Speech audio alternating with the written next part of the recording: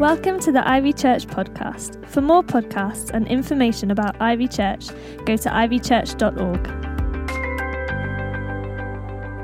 Today the reading is taken from James chapter 2 and we're starting at verses 14 through to 26. Suppose a person claims to have faith but doesn't act on their faith. My brothers and sisters, can this kind of faith save them? Suppose a brother or a sister has no clothes or food. Suppose one of you says to them, "Go, I hope everything turns out fine for you. Keep warm, eat well." And suppose you do nothing about what they really need. Then what good have you done? It is the same with faith. If it doesn't cause us to do something, it's dead. But someone will say, "You have faith, I have deeds." Show me your faith without deeds, and I will show you my faith by my deeds. You believe there is one God. Good. Even the demons believe that and shudder. You foolish person. Do you want evidence that faith without deeds is useless? Our father Abraham offered his son Isaac on the altar. Wasn't he considered to be right with God because of what he did? You see that what he believed and what he did were working together. What he did made his faith complete. That is what Scripture means where it says Abraham believed God. God accepted Abraham because he believed, so his faith made him right with God. That's not all. God called Abraham his friend. So you see that a person is considered right with God by what they do. It doesn't happen only because of what they believe. Didn't God consider even Rahab, the prostitute, to be right with him? That's because of what she did for the spies. She gave them a place to stay. Then she sent them off in a different direction. A person's body without their spirit is dead. In the same way, faith without good deeds is dead.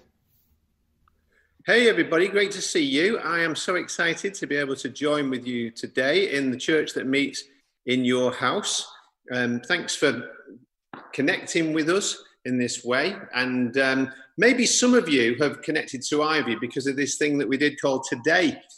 Just a couple of days ago on Friday, we went for 24 hours right around the clock, broadcasting stories of life change and also of people who were like speakers talking about how Jesus has changed their life and how he can change yours too. This was like a crazy idea that came from one of our elders, Rob Varner, who contacted me off the kind of bed of COVID-ness and said he'd been praying and he really felt God was saying, you've got a few weeks, 3 weeks, in which there's going to be a time for you to step out and do like a harvest thing that's going to try and pull people in and like don't miss the opportunity. So I was praying about that, which we could have stopped at just praying about it, or started to do something about it. And we're going to look at this, how faith isn't just about thinking, oh yeah, that's interesting.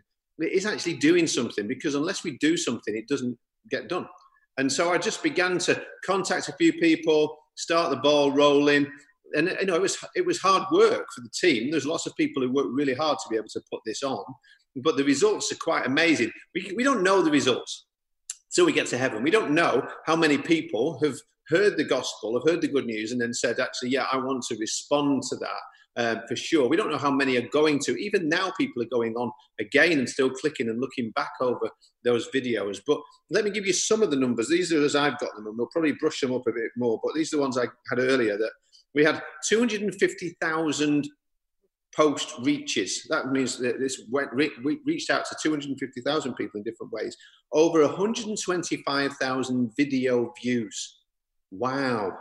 Now, this is Facebook. Now, some people will say, but Facebook count anything over 3 seconds as a view. And they'll kind of disparage a little bit and say, if people just come on and go back off again, it still counts as a view, which is true. We don't know how many of these people were actually staying with it and sticking with it for any time. But we do know there were hundreds of watch parties where people went on and shared with their friends. There were hundreds of people, many of you, sharing those with their friends and family. So it kind of goes out beyond this reach. And actually today encouraged many people to not only look at them and go, wow, it's great that they're sharing their story, but to also go on and share their own story and tell their friends and their family quite boldly, here's the difference Jesus has made in my life. And then to nominate a few other people. That, to me, I've got to say, has been the best thing about today, has been to see all these people from our church.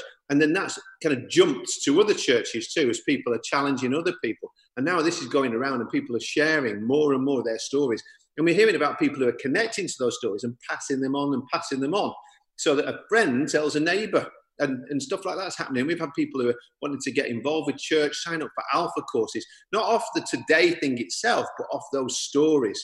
Because you know what? Your story is very powerful because it's so personal to other people. Now, my big prayer for the event was that we'd be able to engage people long enough that there'd be some meaningful connection with them, that maybe they'd hear the full story of somebody, and or even better for me, if they could hear like somebody preaching and telling them what Christians believe and the difference that it makes for them. You know, roughly about 20 minutes, just under 20 minutes. That's why we kept it on this loop of keeping it going like that, so that people will be able to do it. Now, YouTube are a lot more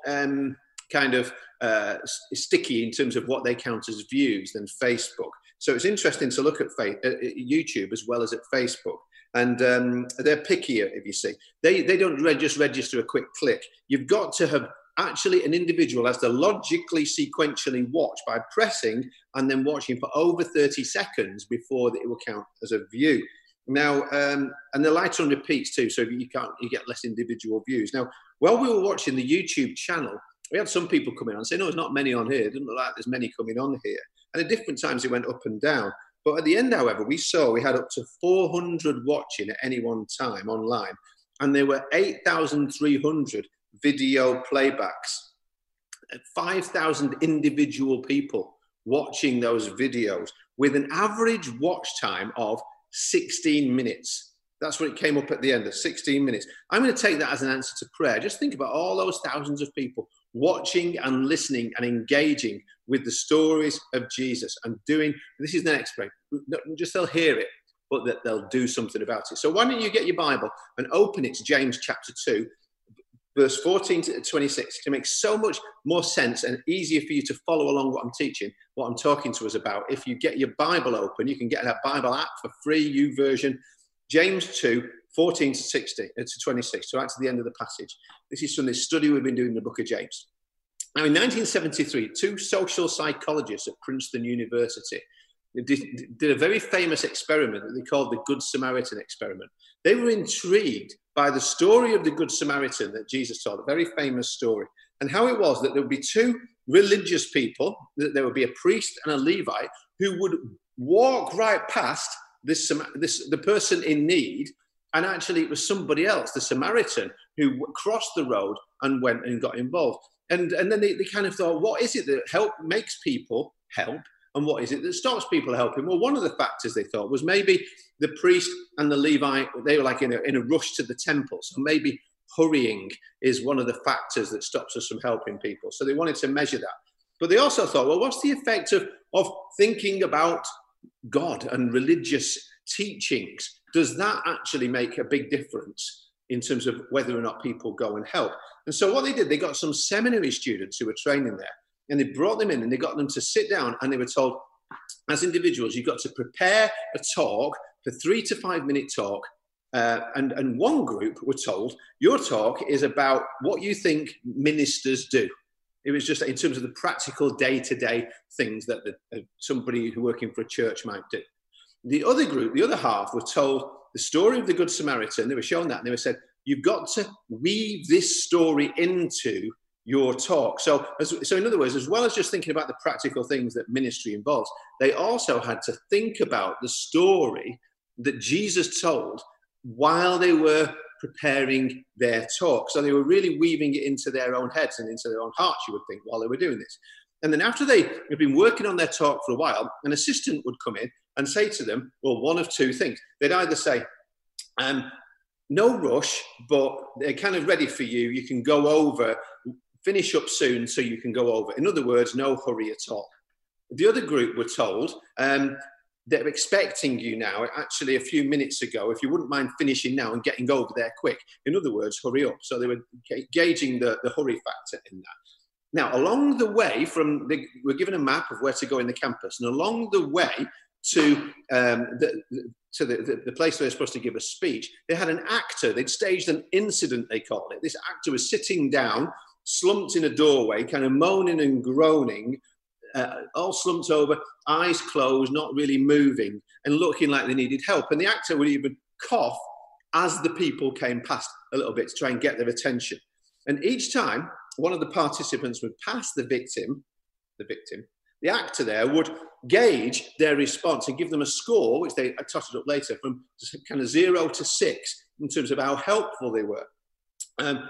Right at the bottom score was basically somebody totally failed to even register that the person was there, needed help at all. 6 was that after stopping, they refused to leave the victim and insisted that help was got. And so they had this sliding scale that they were marked on. Now, it's no surprise to me, probably not to you, hurrying hindered helpfulness. The people who were in a rush were far less likely to stop than the people who were told there's no rush for you to be able to get over and give your talk. So people concerned about being late, however, didn't even notice or often failed to give any help. They just rushed on by. But they also wanted to study something else. It really mattered whether some of the students does it matter that they were thinking about the Bible and thinking about the teaching of the Bible, and actually that they were going to in some way incorporate the teaching of the Bible, the religious virtue, if you like, of helping other people. Here's what they found. It didn't matter at all. It made no difference whatsoever.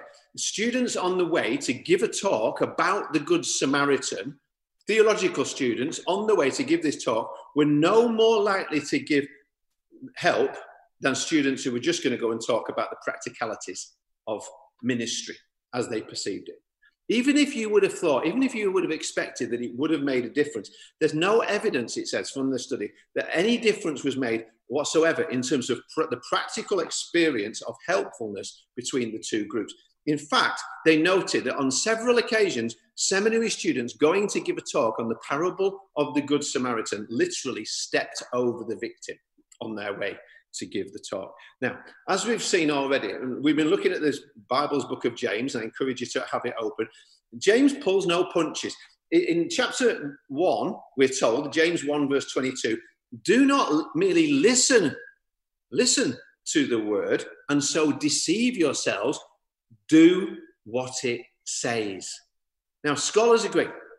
James is the most Jewish book in the New Testament. And this statement highlights a clash of cultures, the difference between Hebrew and Greek thinking. Remember, James is a Jew. He's writing to scattered Jewish Christ followers. It hasn't become Gentiles haven't got involved yet, but they've been scattered out into the world of Gentiles in a time when Rome ruled the world, and they were very much a Greek thinking. Plato, Socrates shaped their thinking. And that is the mindset that still prevails intellectually and in every way in the West today. So here in the 21st century West, our philosophy, our thinking has been shaped by Plato and Aristotle, much more than by Jesus and the Bible. That's why we need to have our minds renewed by the Word of God and by the Spirit in order to be able to think and live biblically. So James says, don't just listen. Don't think that that's what matters. Do. Now, the Hebrew word for listen, shema, is very important for Jews. Every day they pray over and over. Deuteronomy chapter 6, verse 4. Hear, Shema, O Israel, the Lord your God is one God. See, they had this view that God was one God, that there were, not like the Greeks, had this pantheon of gods, and man was at the center. No, they said that God was at the center of the universe. There's one God at the center of everything. And you have to listen to him. And that word listen also is connected to the word obey. It's not just listen, it's but obey. It means actually that and so much more. The Greek word for listen just means notice a sound. That's all it means. But the Hebrew meaning for listen is so much deeper than that.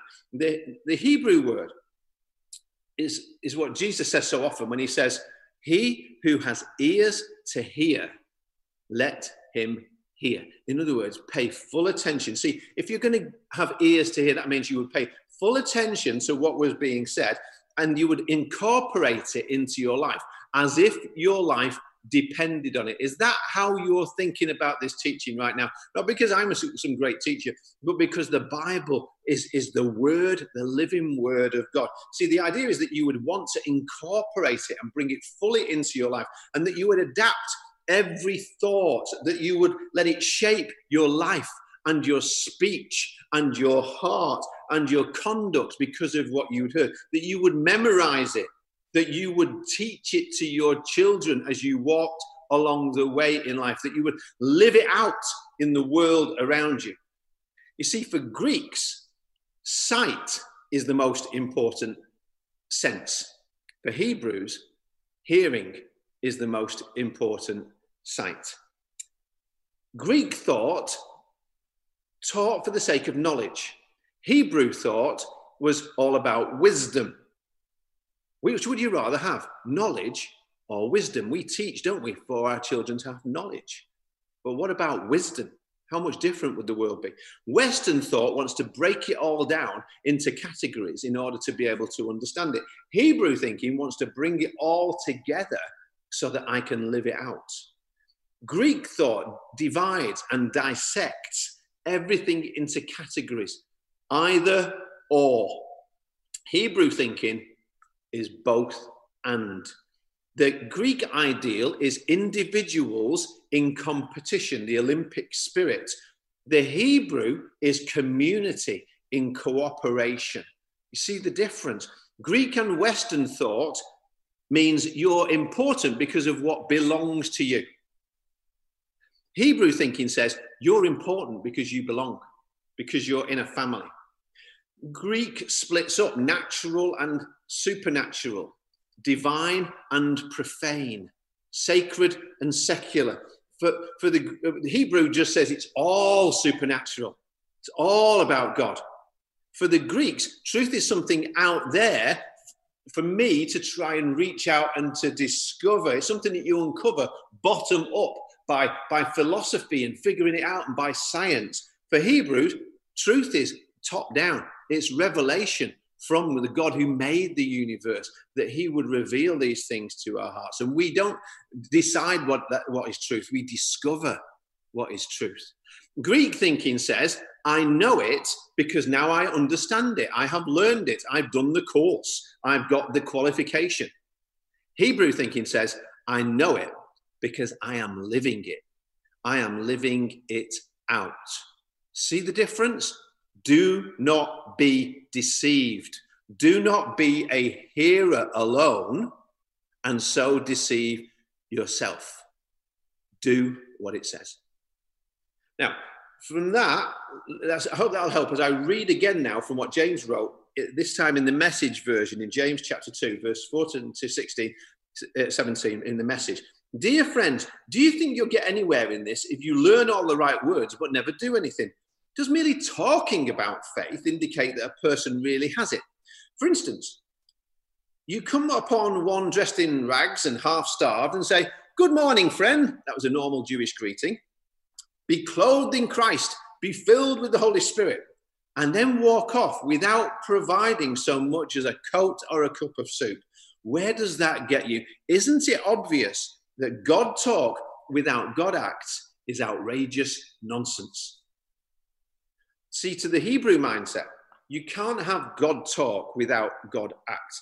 You can't just have it coming out of your lips, but not coming out from your life. It's like, no way they could even get their heads around that. The two are one. Remember when Jesus was asked, what's the most important commandment out of all the commandments? What did he say? Love God and love your neighbor. It's like the two are together. They're one. But God talk without God acts is nonsense. Next, James is going to say what somebody else will say. If you read down in the passage and look at it yourself, he says, well, somebody else is going to say, well, I do good works, but I'm not a believer. But that's okay, isn't it? I'm a good person.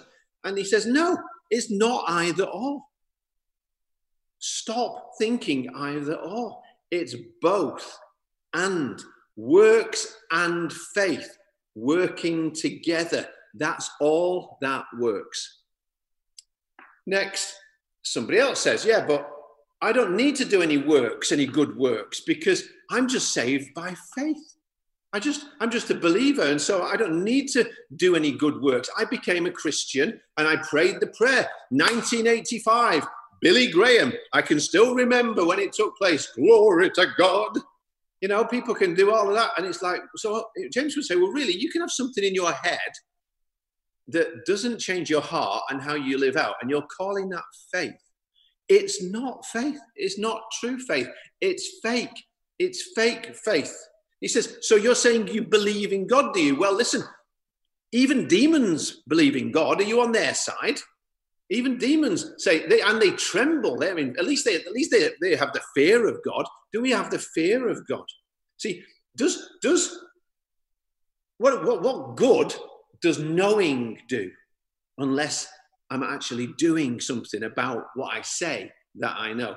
Now, of course, we can never earn salvation by our own good deeds. If we could, it wouldn't have taken Jesus Christ, God's Son, to come down to earth and live a perfect life and die in our place upon the cross for us to be able to receive that salvation as a free gift of grace from him. So that's not James's point. Remember, say it out loud where you are. It's not either or.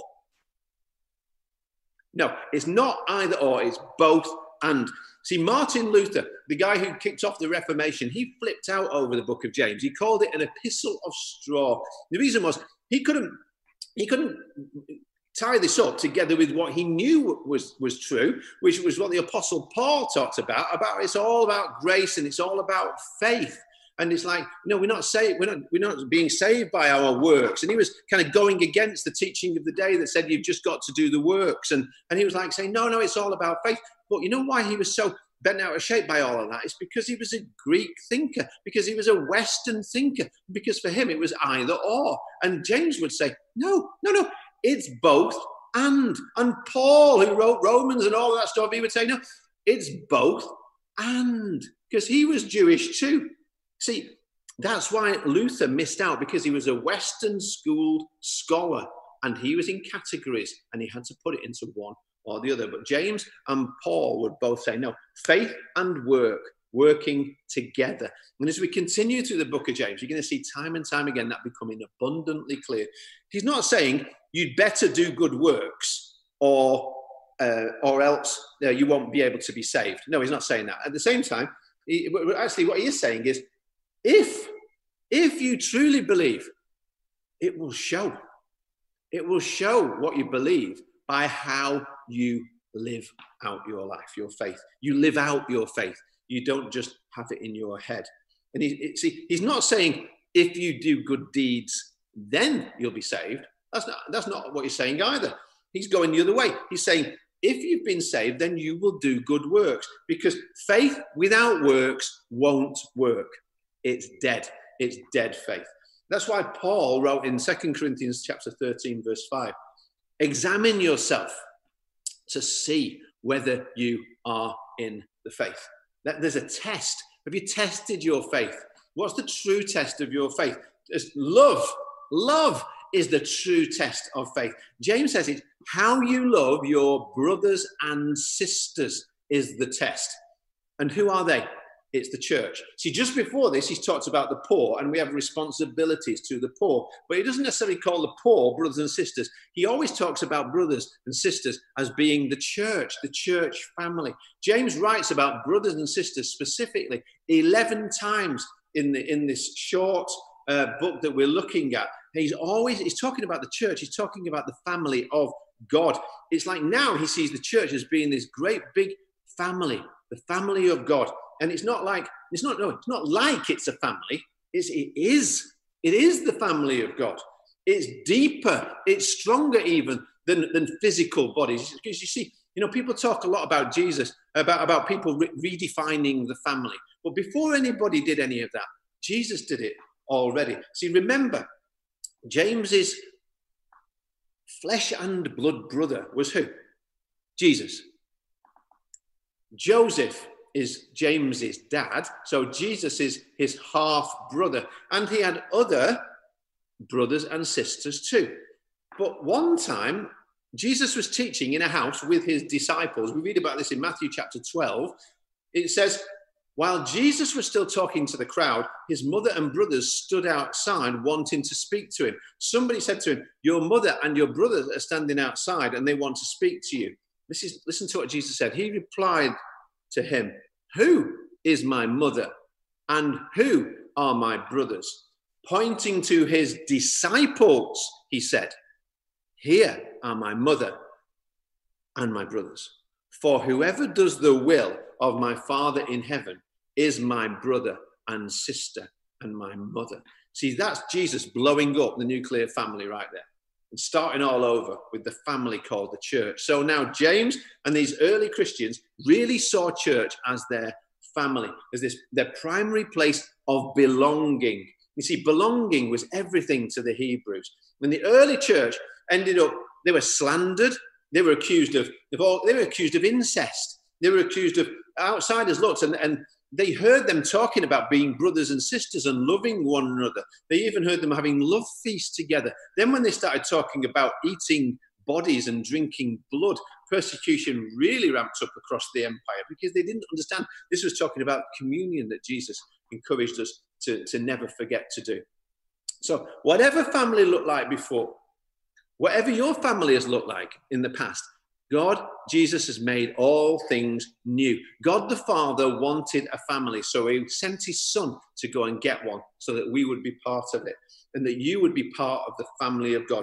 When we do what God the Father says and when we follow Jesus Christ, if you became a believer, I became your brother. If you have ever become a believer, I've become your brother. You become my brother or my sister.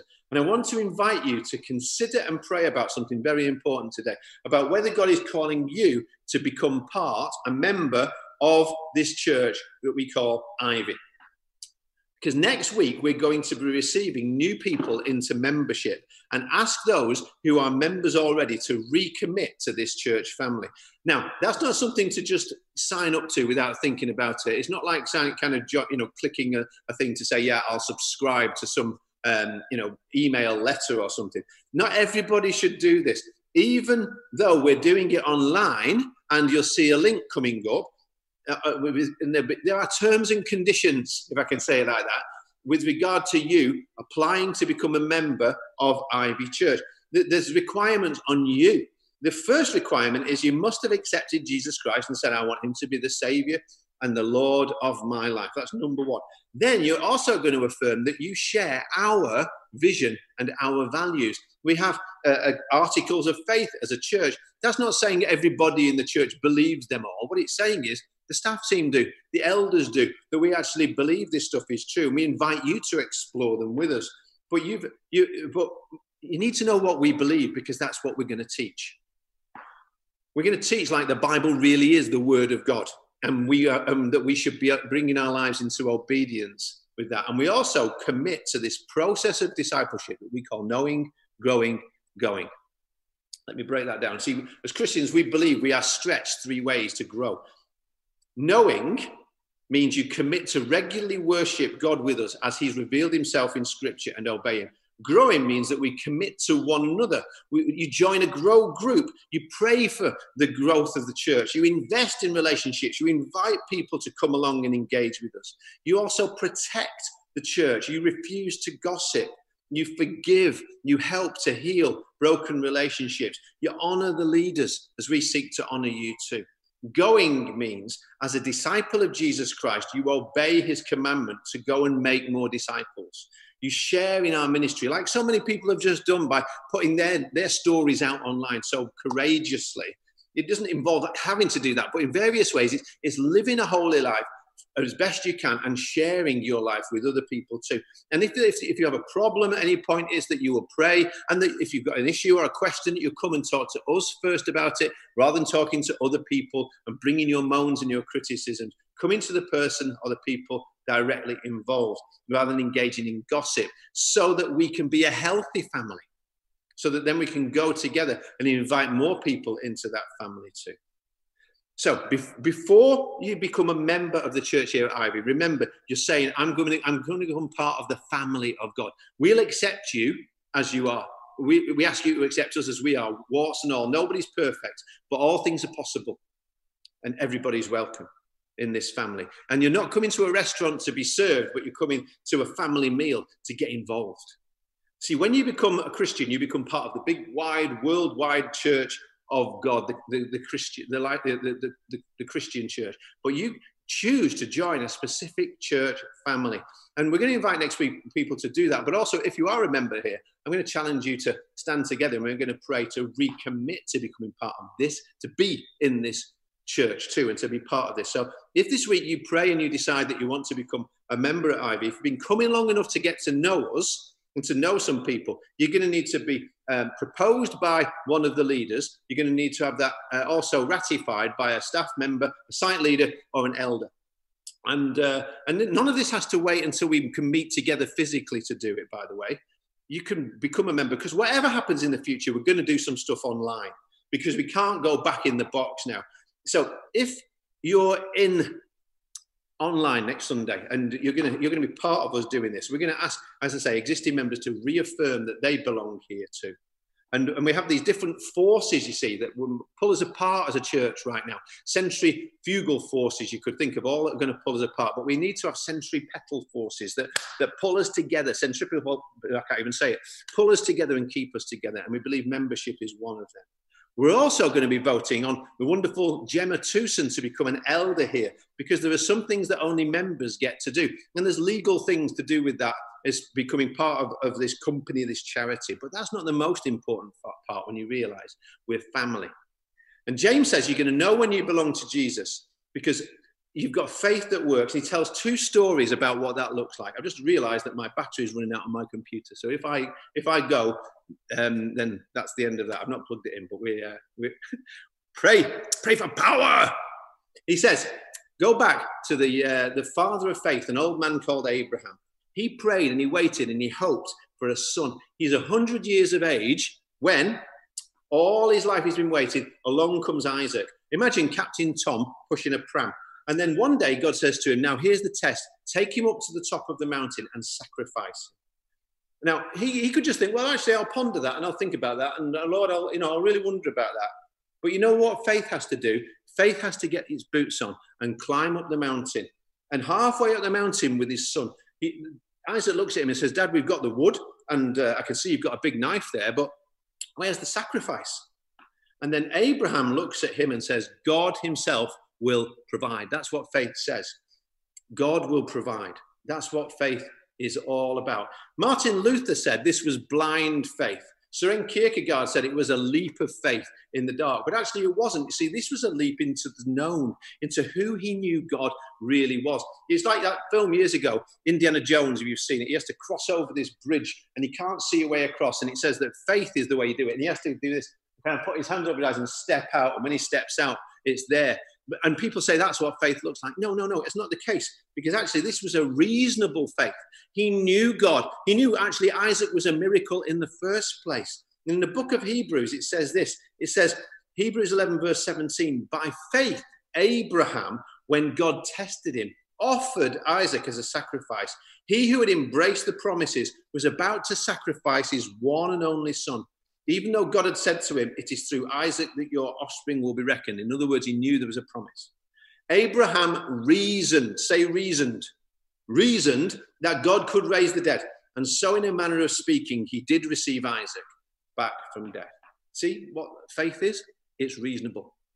It's something that says to God, I trust you. I don't know what you're doing. I don't know how this is going to work. He didn't know that as he was walking up one side of the mountain, God was sending a ram up the other side of the mountain that he couldn't see, that would get its stuck in the thicket, that would be the sacrifice. Sometimes we can only see from our side of the mountain and we can't figure out what God's doing. But faith says God will provide, and I'm still going to trust you. And James's final story of faith comes from a woman who was an outsider, a prostitute, an immoral woman by the name of Rahab. Read about her in the book of Joshua. She's a Canaanite living in the walled city of Jericho. But she's heard about these people who are coming, and how they came out of the Red Sea, and how Yahweh stopped the Red Sea so they could walk across on dry land. And now they're just on the other side of the Jordan River, and they send spies across. And she finds out about these spies, and she helps them, and she hides them. And she says, please, will you rescue me? I've heard about your God and what he can do. Please, will you save me? I want to be saved. And they say, well, look, there's an act of faith you have to do. If you will tie a red cord around the window, then when everything else comes crashing down, you'll be saved. And she did it. And it happened that way. And she ended up, actually, she's in that same list of faith in Hebrews chapter 11 as a champion of hero of faith, the same as Abraham. And that she came into a new family, the family of God by faith. She married a Jewish man by the name of Salmon. They had a son called Boaz, who was the great-great-grandmother who married Ruth, who was the great-great-grandmother of David. But then Matthew's gospel tells us that Rahab was also, which the well, I haven't got time to read them all, 30 generations of great-grandmothers of a man called Joseph, whose son was called Jesus of Nazareth, who was really actually the only begotten Son of God. And here now today, telling us this story, telling us her story, is one of her relatives, somebody from her family, another one of Joseph's sons, James, who looked back in the family of God, the family album that you and me are invited to be in too, and saw lots of very interesting people with very interesting stories. But God wanted them in the family album like he wants you and me in it too. So let's pray, and then we're going to worship together as one family, wherever you are. Lord, we thank you that you bring us into your family by faith. If you've never received that invitation, why don't you just say, yes, Lord, I want to be in that family of faith right now, and pray and say, Lord, is it right that I should become part of this family at Ivy? It's part of that. It's not for everybody, like I said. It's a holy commitment. It's a covenant that we make to love one another and serve one another and help one another no matter what. It's to be a faith that works. Lord, help us, Lord, to examine ourselves today and see if we are in the faith. We don't just want to be hearers of the word. We want to do what you say. So help us to look after one another as one family, your family. And thank you that we belong to you and you want us to belong together. Lord, just as you said that faith without deeds is dead, so will you bring our faith alive in you right now, we pray. In Jesus' name, amen. Thanks for listening. For more podcasts, go to ivychurch.org/media.